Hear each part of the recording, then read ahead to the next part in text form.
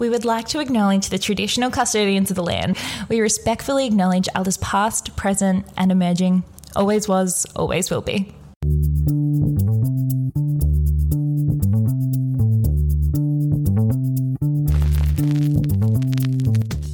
Hi, and welcome to Wine with Meg and Mel. We're here to help beginners navigate the world of wine. I'm Mel Gilchrist, joined by the fabulous Meg Brotman, Master of Wine, and we have got a very special guest on today, but we just had to jump on first and address some of the comments because I don't think we've ever gotten more comments back from an episode. Who would have thought that rosé would have been so controversial? I know. So I thought people just didn't care and just drank it. Clearly, I've been underestimating people's investment in rosé. 100%.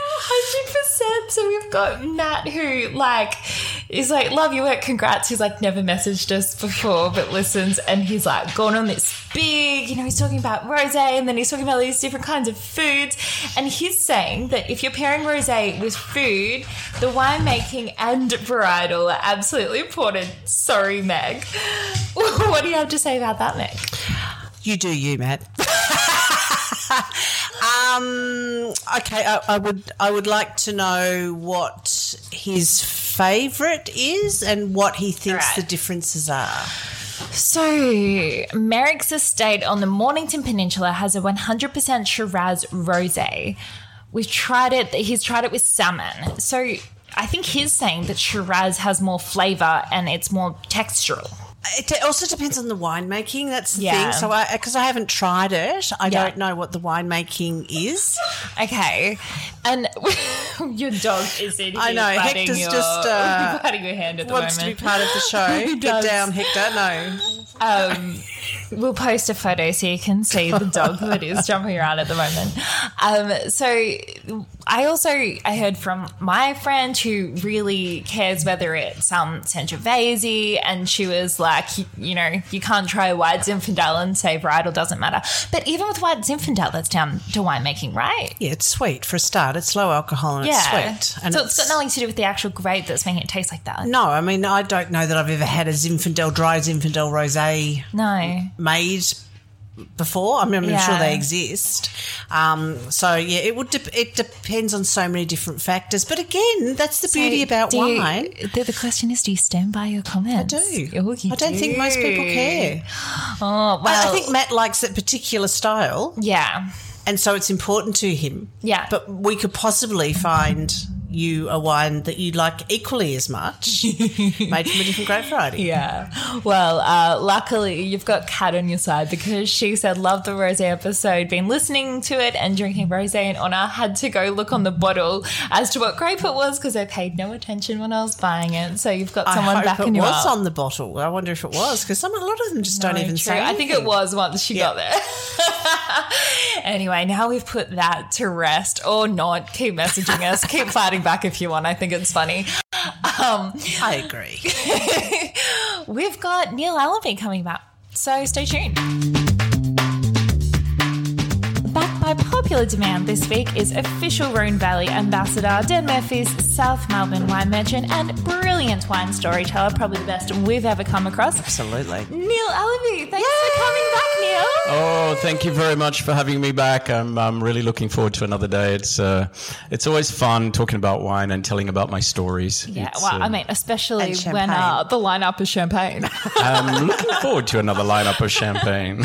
We were sitting around and we were like, okay, we need to get Neil back. We're planning the podcast. We were like, what could we do with Neil? And we were like, well, what's better than champagne? No, but do you remember he gave us the talk in the store the first time I met you? Yeah. And I was just like, got to do champagne because no one tells those stories. Oh, that's lovely. That's good to know. Yeah, it's great to hear that nobody has these sort of stories. It's for me, it's the most important part of wine. It's the story behind the wine that's important, far more than the actual wine itself. You know what's funny? We put up on our Instagram yesterday that we were coming back in, and does anyone have questions? And the first one that came in was, is he going to tell lots of amazing stories again? Aww. Isn't that great? So it's like, yes, but I'm pretty sure we could go out on a limb and say he is.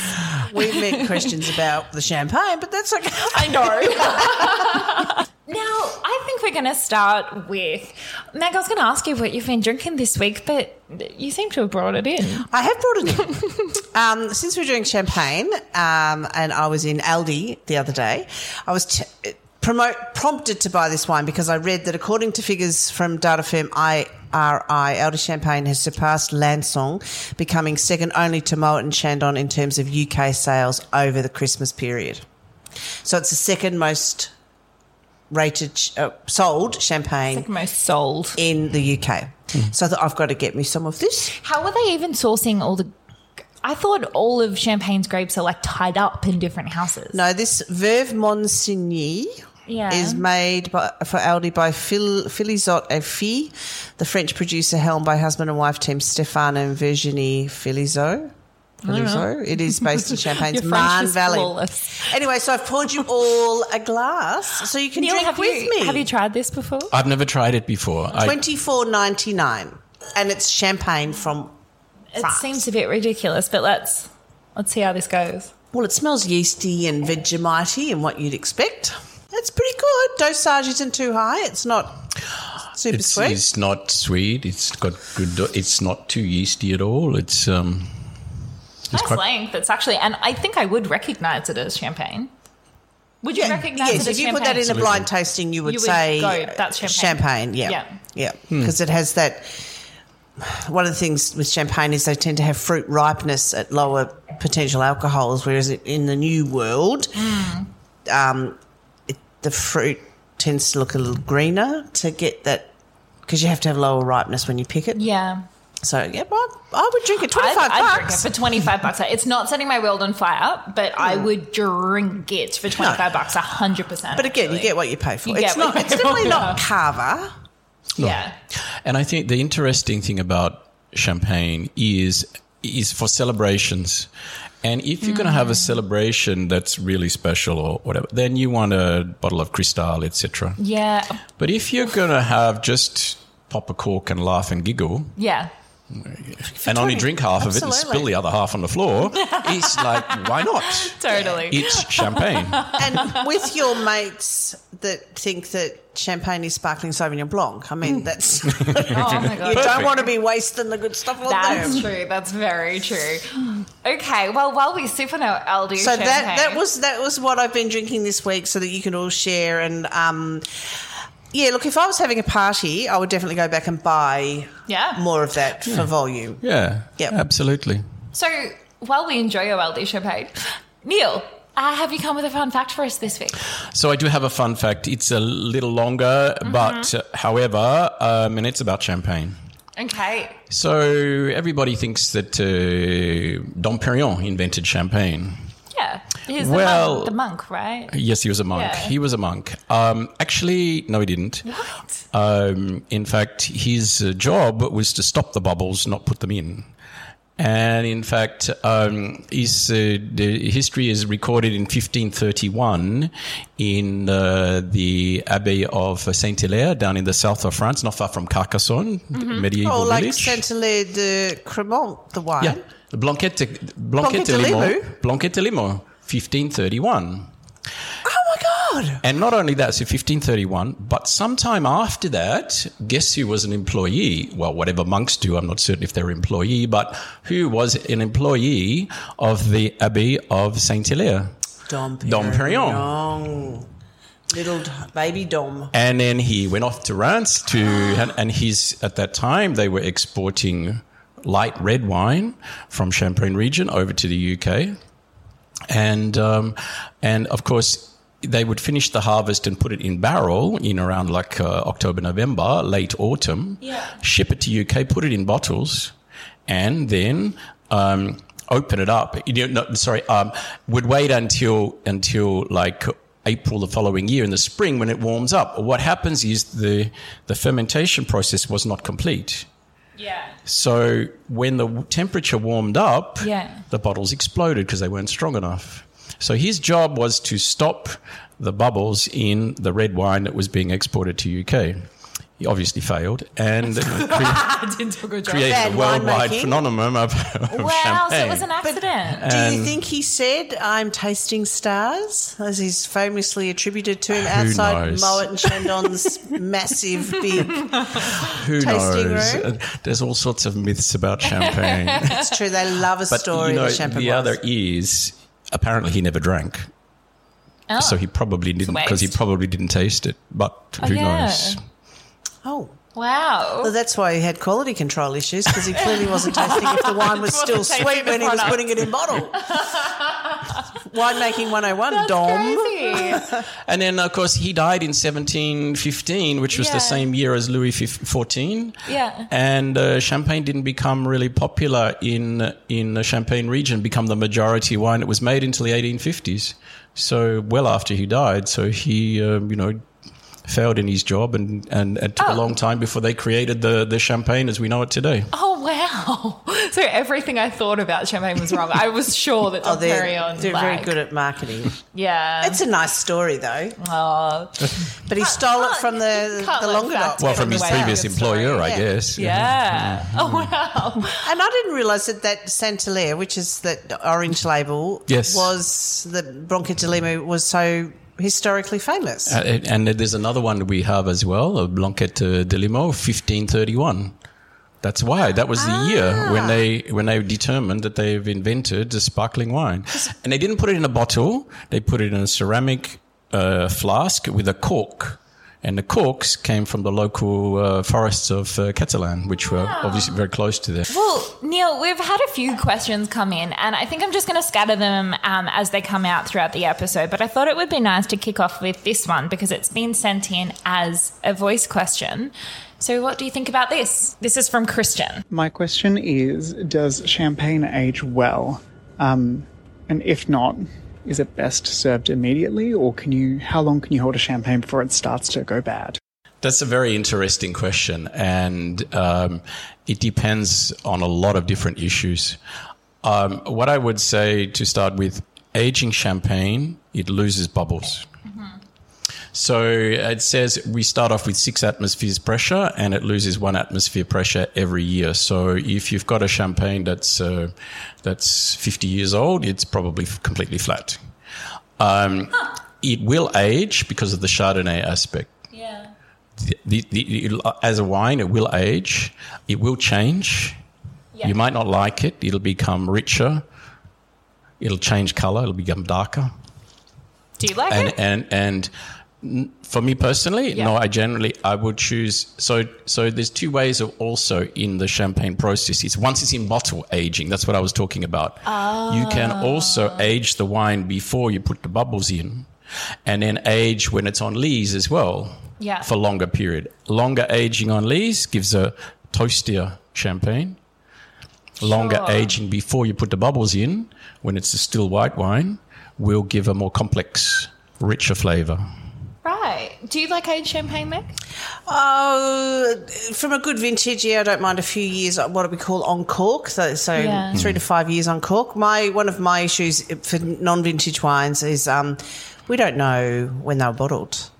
Correct. You know, Yeah. when I used to work in France, you could go in and buy Nicolas Foyet for quite cheap from the local supermarket, but it could quite possibly could have been there for 6 years because it's just labelled as non-vintage. So I have had a few horrors where I've bought champagne that has had far too long on its cork and probably not Okay. in the best storage conditions. I just think if I buy it, I drink it as soon as possible. I never age it at home, and I have had old champagnes, but I think that part of it is their freshness and that balance between the yeastiness and the fruit character. So Yeah. Yeah.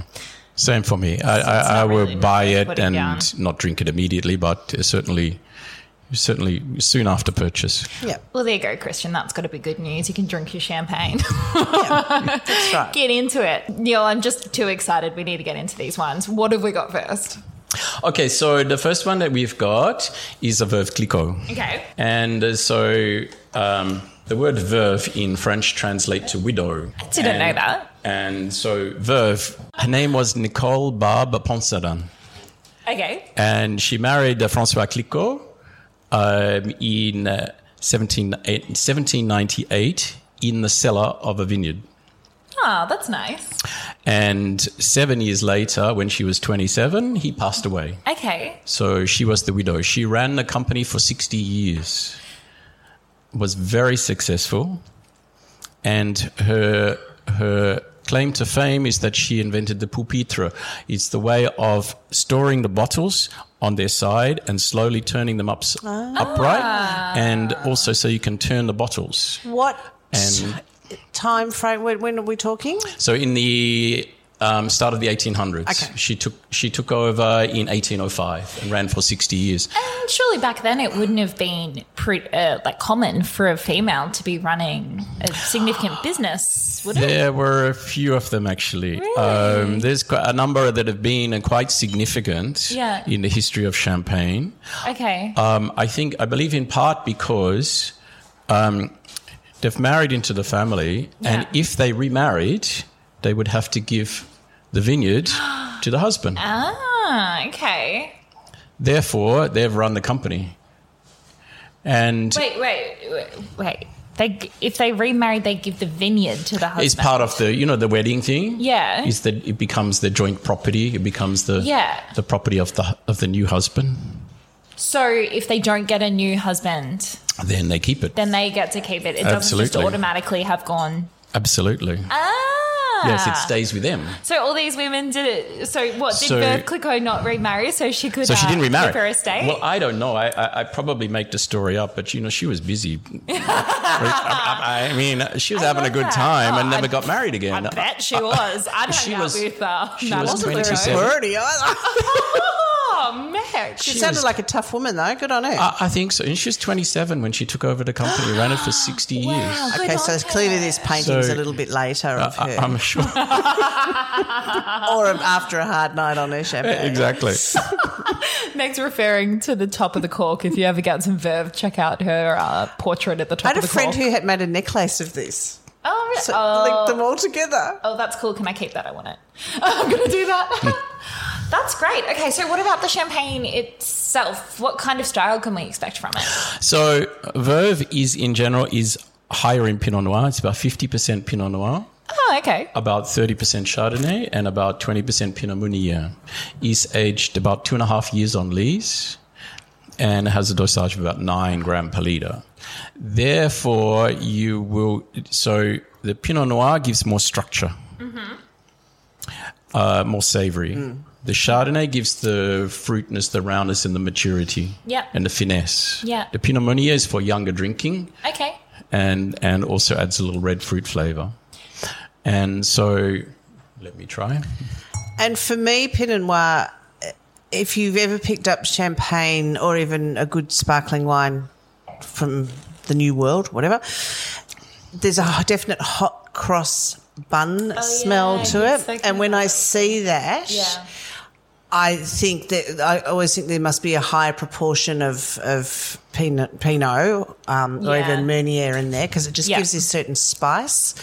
Because years ago when I worked at Domaine Chandon, we had Richard Geoffroy from Moet come out to blend. There were 130 odd parcels of wine. Yeah. I mean, watching him do that was, I think, one of the greatest thrillers of my life for a non-vintage wine. And there's no bubbles in them. There's no yeast character. It's just base wine, so really acidic.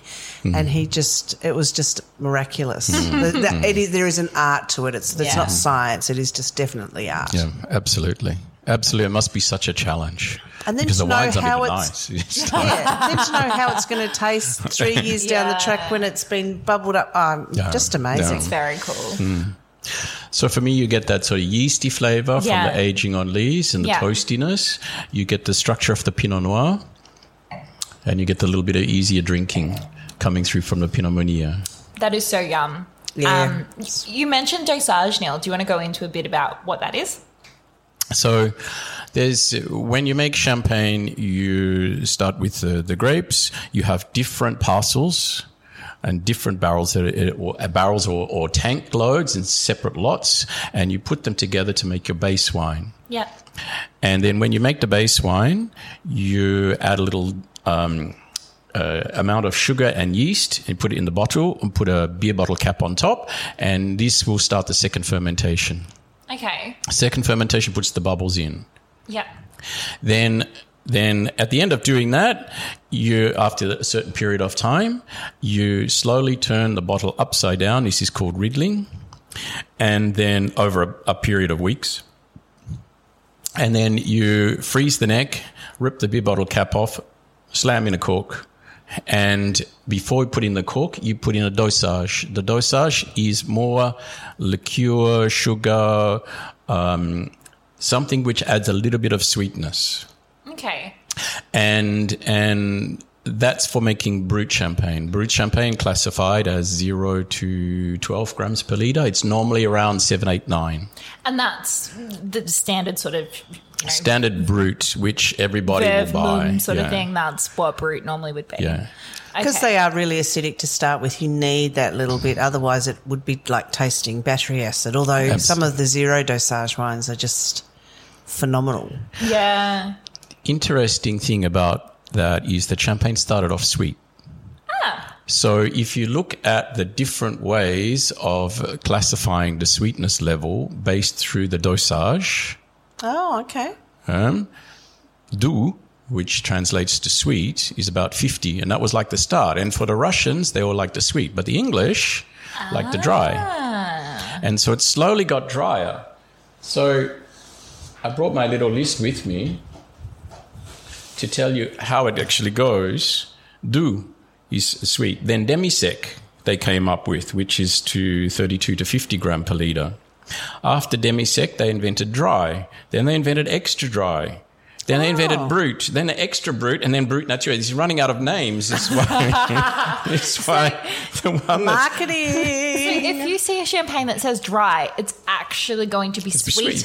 Absolutely. Well, it's going to be sweet than something that says brut. Yeah. Ah, there you go. Correct. And it's not the standard ones are Doux and brut and brut nature. Wow. And brut nature has pretty much got 0, and that can be very dry actually. Yeah. Very dry. Only certain wines I think are very and you have to be very good to be able to make a good one.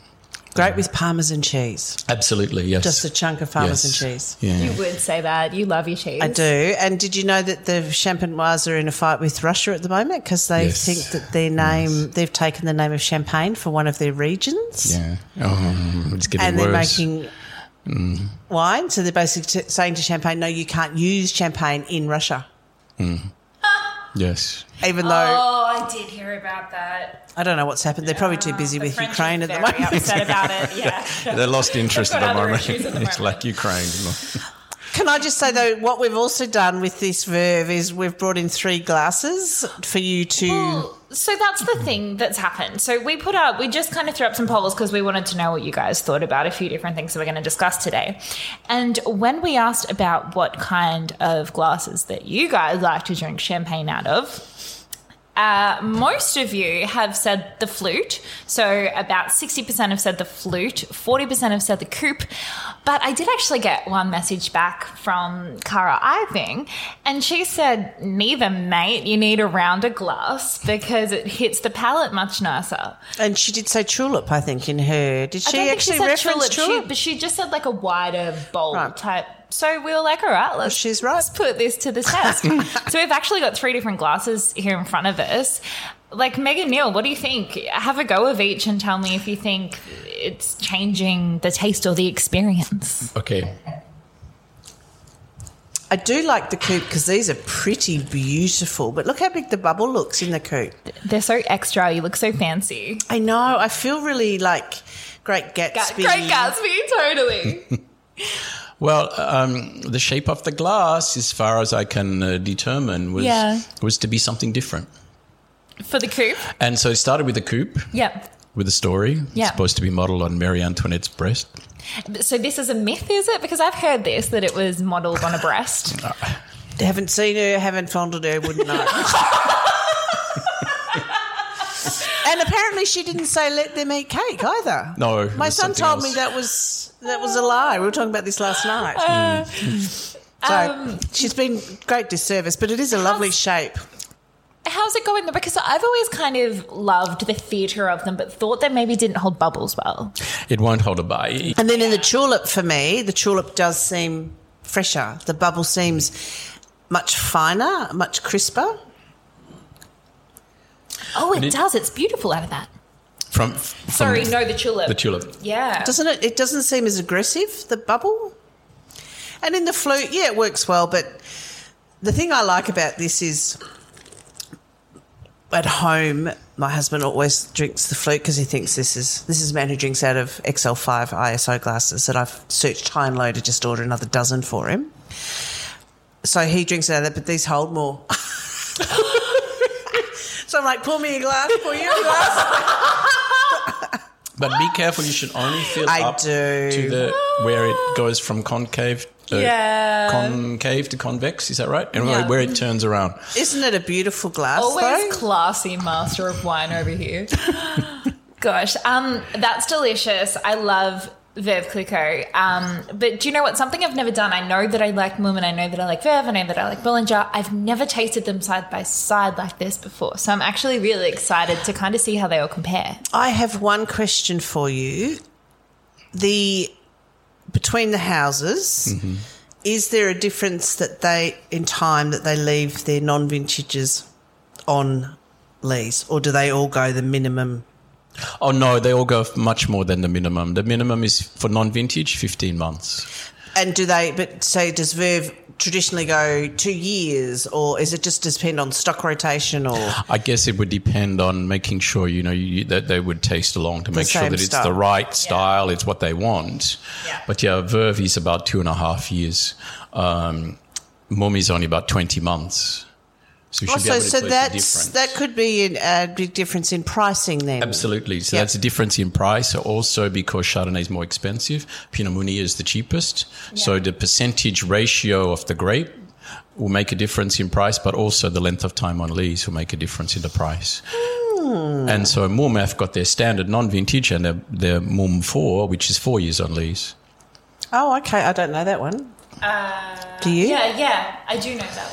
And there's a difference in price, and that's pretty much the difference. It's aged a lot longer. But it's not like an astronomical difference in prices. No. It's not like chaotically expensive. Yeah. Exactly. And of these... Well, people don't know what we have in front of us at the moment. Should you, Neil, just quickly run through? Okay, so we have the Veuve Clicquot non-vintage. Yep. We have the Pommery non-vintage. Yep. We have the Mumm standard Mel's non-vintage. request for that one. That's my request. I love it. I brought the Aldi. We have the Becerra de Belfond non-vintage, which is pretty interesting but not so well known in Australia. And then we have the Bollinger Rosé non-vintage. Cool. Okay. Which I would think is probably one of the nicest non-vintage rosés on the market. And price-wise... You probably know off the top of your head. So I pulled the receipt out. Veuve is about 75. Pommery is about 70. Mumm is about 55. And Becerra de Belfond is 75. And the Bollinger Rosé is about 147, 8, something like that. Oh. About 150. Oh, that's fancy. So, Neil, it's funny you should say that because we had a couple of questions come in about this. Both Francis and Nikki have asked, why is rosé champagne so much more expensive? Like, does it actually, it seems to be like 20% more expensive. Is it worth that much? What's going into it that's causing that? I would say it's just pretty much like the supply demand. It's made in much smaller quantity. Okay. It's not the bulk standard one. It is the Bollinger is aged for 4 years on lees, so it's a bit longer. Okay. The blend is a little bit more complex. Yeah. Because when you make rosé champagne, it's the only appellation in France that you can actually blend red wine into white wine. So when you've got the base wine, you add about 5% of Pinot Noir, which also has to come from the Champagne region. Yeah. And you blend it in with all the white wines, and then you do the prise de mousse, the mousse, the adding of the bubbles. Okay, so there's like a little bit more involved in winemaking, but at the end of the day, it's more that it's a rarity. Absolutely, okay. and then it comes to a marketing issue. Totally. You bring out a new product, you put a premium on that, baby. Smaller quantity, prestige. But it is a little bit more complex and a little bit more involved. Yeah. But yeah. Well, I'm keen to get into the next wine. What have we got? Okay, so the next one we got is the Pommery. So here we have so as we mentioned, Veuve Clicquot, she was a widow. Louise Pommery was also a widow. What are these women doing to their husbands in France? So you think there were any women in there? Were they around at the same time? Maybe something was going on. Well, she was 1858. She got married to Mr. Pommery, Alexandre Pommery. Okay. Who was invited to join in with the company. Yeah. And he died 2 years later. And then Louise Pommery, she ran the company for 30 years. Wow. And as we were talking about previously, there are the big chateaus of Champagne region. Yeah. The grapes are not grown around the chateau. Yes. Each region of Champagne has different specialty. Okay. So the Pinot Noir comes from the Montagne de Reims. Okay. The Vallée de la Marne is the Pinot Meunier, and then Côte de Blanc and Côte Cézanne is the Chardonnay. And then, so what happens is they all get transported into the chateau to be made. Gotcha. And Pommery is right in the center of Reims. So it's right in the middle of a city. And Louise Pommery, she famously built that chateau. She was attracting the English market. So it's very much in an English style instead of a French style like a lot of the other ones. It's very beautiful. But also she is the one who started buying up all of the underground cellars and all of the pits underneath through the chalk soil and joined them all up. She hired the Belgians to join up all of these cellars. And Pommery have got 18 kilometers of underground cellars all under the city of Reims. Wow. And I'm intrigued. You say she's making the English style. She was making the English style versus the French style. So what do you mean by that? In the building itself. Architecture. Yeah, in the building okay. itself. In the building itself, it's a more an English style, which is out looking from the outside. Yep. The French style, like in Bourgogne, is very much involved. It has an outside, but it looks great from the inside. Yeah. That was the chateau. Okay. But she also she targeted the English market, which was drier. Whereas Roederer targeted the Russian market. So Cristal Roederer is such a richer style too. Yep. Cristal was made for Tsar Alexander II, I think, in the 1870s. And of course, then Roederer's market completely dried up in 1917. There was not much champagne going there for a while. Ah, wow. And whereas she targeted the English market and therefore started making drier champagne. Wow. So is that still represented today? Is it still going to be drier than sort of its counterparts? No, I would say now, you taste and check. It's a different style of champagne. It's about 1/3 Pinot, 1/3 Chardonnay, 1/3 Pinot Meunier. 3 years on lease, 9 grams per litre. So it's the same dosage as Veuve Clicquot, but different ratio. Seems slightly sweeter to me. From the higher Chardonnay, a little bit Possibly. more fruit, a little softer. You're going to compare and contrast, Mel. I'm going to compare and contrast. It's just an excuse to put more Veuve in my glass, But really. more, I don't know, more perfumed, this one? More floral. Yeah. More Definitely, floral, more more sort of fruit flavour, less structure. Honeysuckle and, it's beautiful. It's it's elegant. This is my favourite non-vintage champagne. Really? See, I've always Probably not loved allowed to Veuve. say that, am I? No, that was one of the questions. You've preempted Kate's question. So Kate's question was, if you're going to get one, just like go out and get one of these houses, which one would it get? So Non-vintage, would you get say Pommery. the Pommery? Yeah. But that's my style, a higher end Chardonnay. And it was what, 70 $70. to Veuve 75? 75, yeah. Okay, that's Yeah, they're about the same.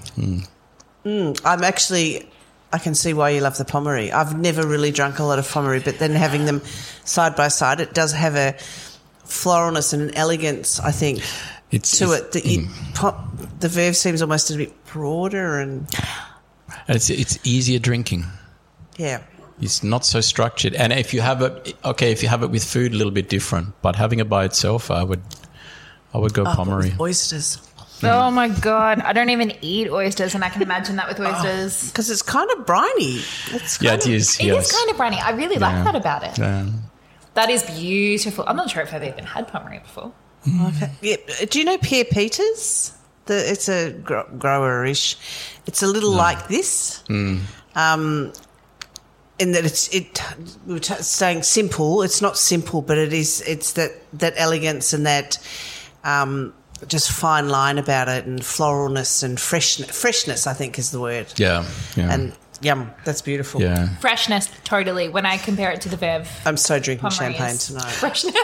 And it's along the same lines as Laurent Perrier. Yeah. So if you like Laurent Perrier, you will like Pommery. So Yeah. these times of somewhat shortages of champagne, either one, they're similar style. Is there a shortage in champagne? Dun, dun, dun. We're going to leave you on that cliffhanger because no surprises here. We've gone overtime with Neil, and it's enough to fill 2 episodes. So tune in to find out, is there a shortage or is it just a marketing tool by the Champenoise? And we've got 3 more delicious champagnes coming up as well. And you'll see if my favourite Mumm steps up to the plate with all the others.